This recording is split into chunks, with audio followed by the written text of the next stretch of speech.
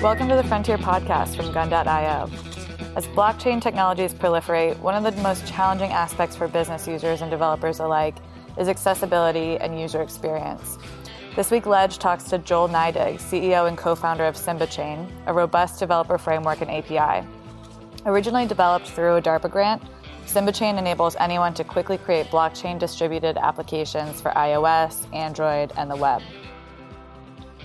Joel, thanks for joining us today. Hey, thanks for having me. Can you tell us, your 2-minute story for the audience? Symbachain is a blockchain as a service platform. And what we're trying to do is the whole usability issue with blockchain right now. Like, how do you democratize that and get more people using blockchain, make it really accessible to the end consumer and just kind of make it part of their daily lives? And so that's what Symbachain's goal is, to make it really easy for not only users, but actually developers to enable their users, even freelance developers that are trying to create blockchain applications. It's kind of difficult right now. So we're trying to make it very user-friendly, familiar interfaces like iOS and web, Android, and just kind of provide templates that access our API that communicate with the smart contracts on the blockchain. So, our story starts back in 2017 when we were founded, and we were founded out of a DARPA project. It was DARPA's, the defense agency's first blockchain project. And we were doing secure messaging for the military. And so we wrote a grant and were awarded with the University of Notre Dame. Out of that, we started our company Symbachain. And so we have founders from the University of Notre Dame. Since then, we've landed several Department of Defense contracts, also with large enterprise, trying to help their users be able to use blockchain, and mostly focused on like supply chain enhancements.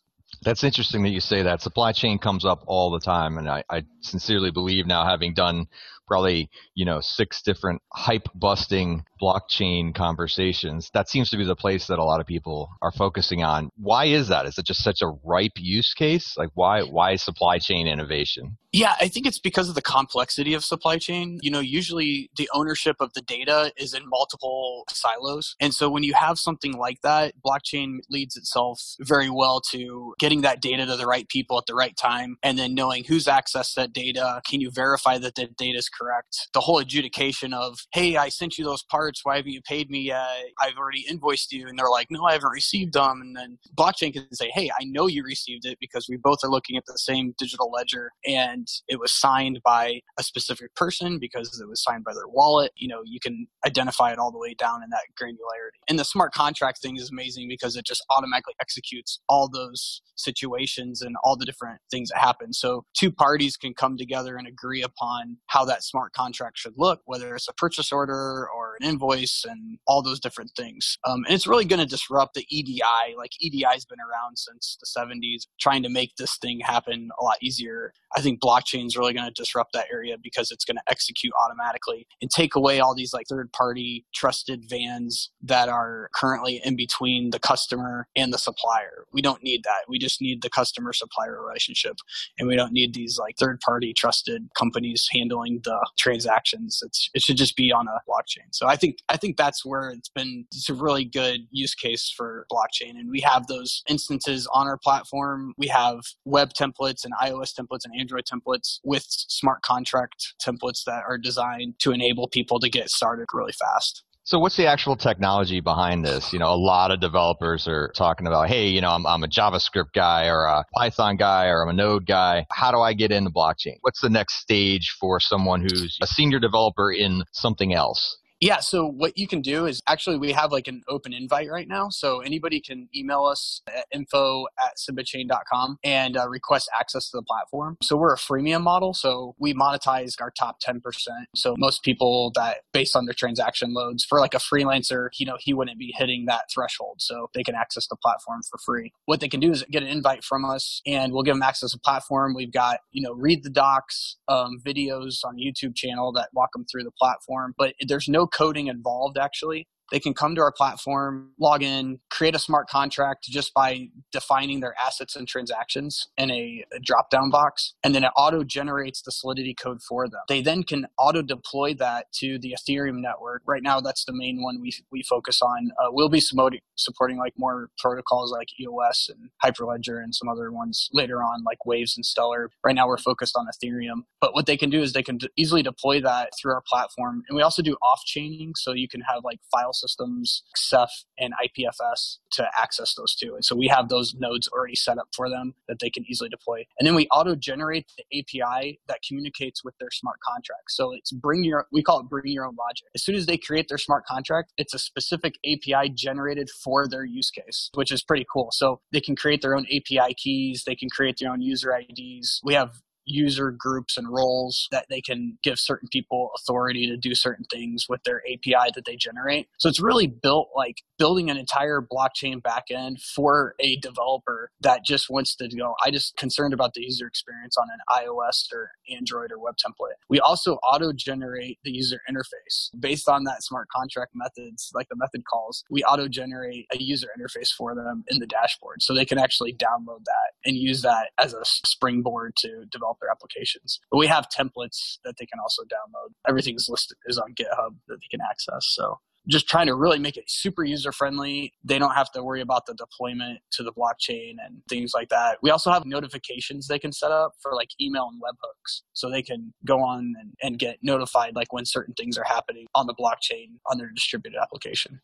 This is awesome. Congrats on making something so mature in a not mature space. I mean, this topic of, hey, we need more middleware to make this accessible is very pertinent. Let me ask you this. All this sounds amazing, but you and I both know, hey, you're a software engineering organization. What was the speed bump you hit hard, in the middle of this? What were some of the difficult engineering stories to get this far? One was at the beginning of the project, we kind of went to our engineers and we're like, hey, go and like stand up an Ethereum node. And they're like, okay. 2 months later, they came back and they're like, man, that was difficult. I mean, it just took them so long to like understand how to set it up and communicate with it and then like deploying the smart contracts to it. And we really just tried to streamline it and make it easy. So it was kind of out of our own difficulties, we created this product. And, I'll mention we're not an ICO, like we're a traditional, software as a service company. So we don't have any plans to do a token because we plan on, supporting multiple protocols. People will just use our service to help them build their own. People could launch an ICO with our platform, essentially. I mean, they can create their own smart contracts, deploy it, mint some tokens, and do all kinds of stuff. But from our standpoint, we're just going to remain providing that service to everyone else that is interested in kind of that business model. And so, so that was kind of the difficulty that we started off with, was just trying to understand how to deploy these different things. We do permissioned and private networks or public networks. So people can deploy to like the mainnet of Ethereum or Rinkeby or Kovan or Ropstein, but they can also, we have our own Circle of Life permission network that they can deploy to, set more permissions to that layer. They can also add their own nodes. So you can deploy your own, all you have to do is just like whitelist our API on the different nodes that you may be deploying. So, they can just use Simba as a deployment tool. You don't have to use this as a host. And so that allows them to be very distributed in the way they do, keeping true to blockchain. The level of maturity in the product definitely speaks volumes. Let me ask you this. I ask everybody on the show, how do you evaluate what is a senior software engineer? What are the heuristics you use to prove that the people you're hiring are absolutely the A+? What do you measure and how do you suss that out? So when we first start talking with people, we ask them almost like the situation where you asked, like, what is like some major difficulties that you had to overcome throughout your career? They have to kind of think about it. And so if they have a really good use case of like, here's the problem, like I ran into and like I didn't know how to solve it, but I was able to overcome it. Those are the kind of people that we look for in a senior developer level. We give them that kind of situation. That's what we look for. Engineering being a problem-solving disposition and skill set, not necessarily about a particular stack or, how you code this or a particular algorithm, but the overall mindset that senior software engineer brings to the table. How do you come down on remote software engineers versus in the office? Oh, yeah. I mean, all our developers are like all over the world, believe it or not. We have some developers in Wales. Some are from South Africa. So we just kind of look for the best. You don't really care where they're geo-located. It's just like, who can we find that's the best at what they do? A really good developer can solve the problems of like 3 or 4 or 5 that may be created. Can they self-manage? It's like a big thing. Can I give them tasks and they just come back and like knock it out, like understand the end goal and be able to deploy that? Right now, I'm actually in the office right now and I'm the only one here, but we have 8 developers. So everybody's like either at their house or, like I said, we have a couple in different countries. It's kind of like a new way. And, everybody comes together. We meet up monthly, and some teams meet up like bi-weekly, but there's definitely a lot of tools out there like Slack and different ways that we just stay in real-time communication.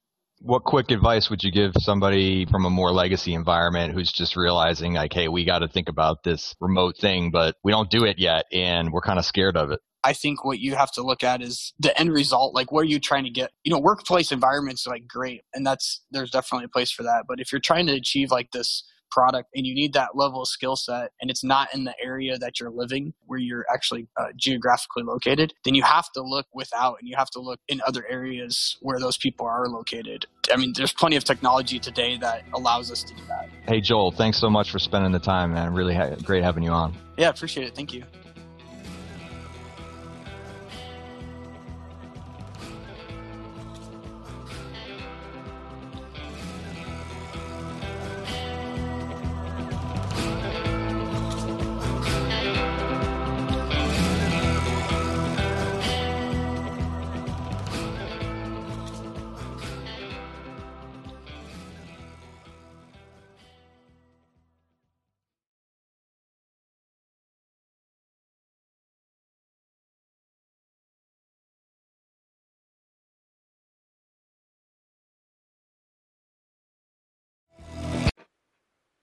Thanks for listening to the Frontier podcast produced by Gun.io.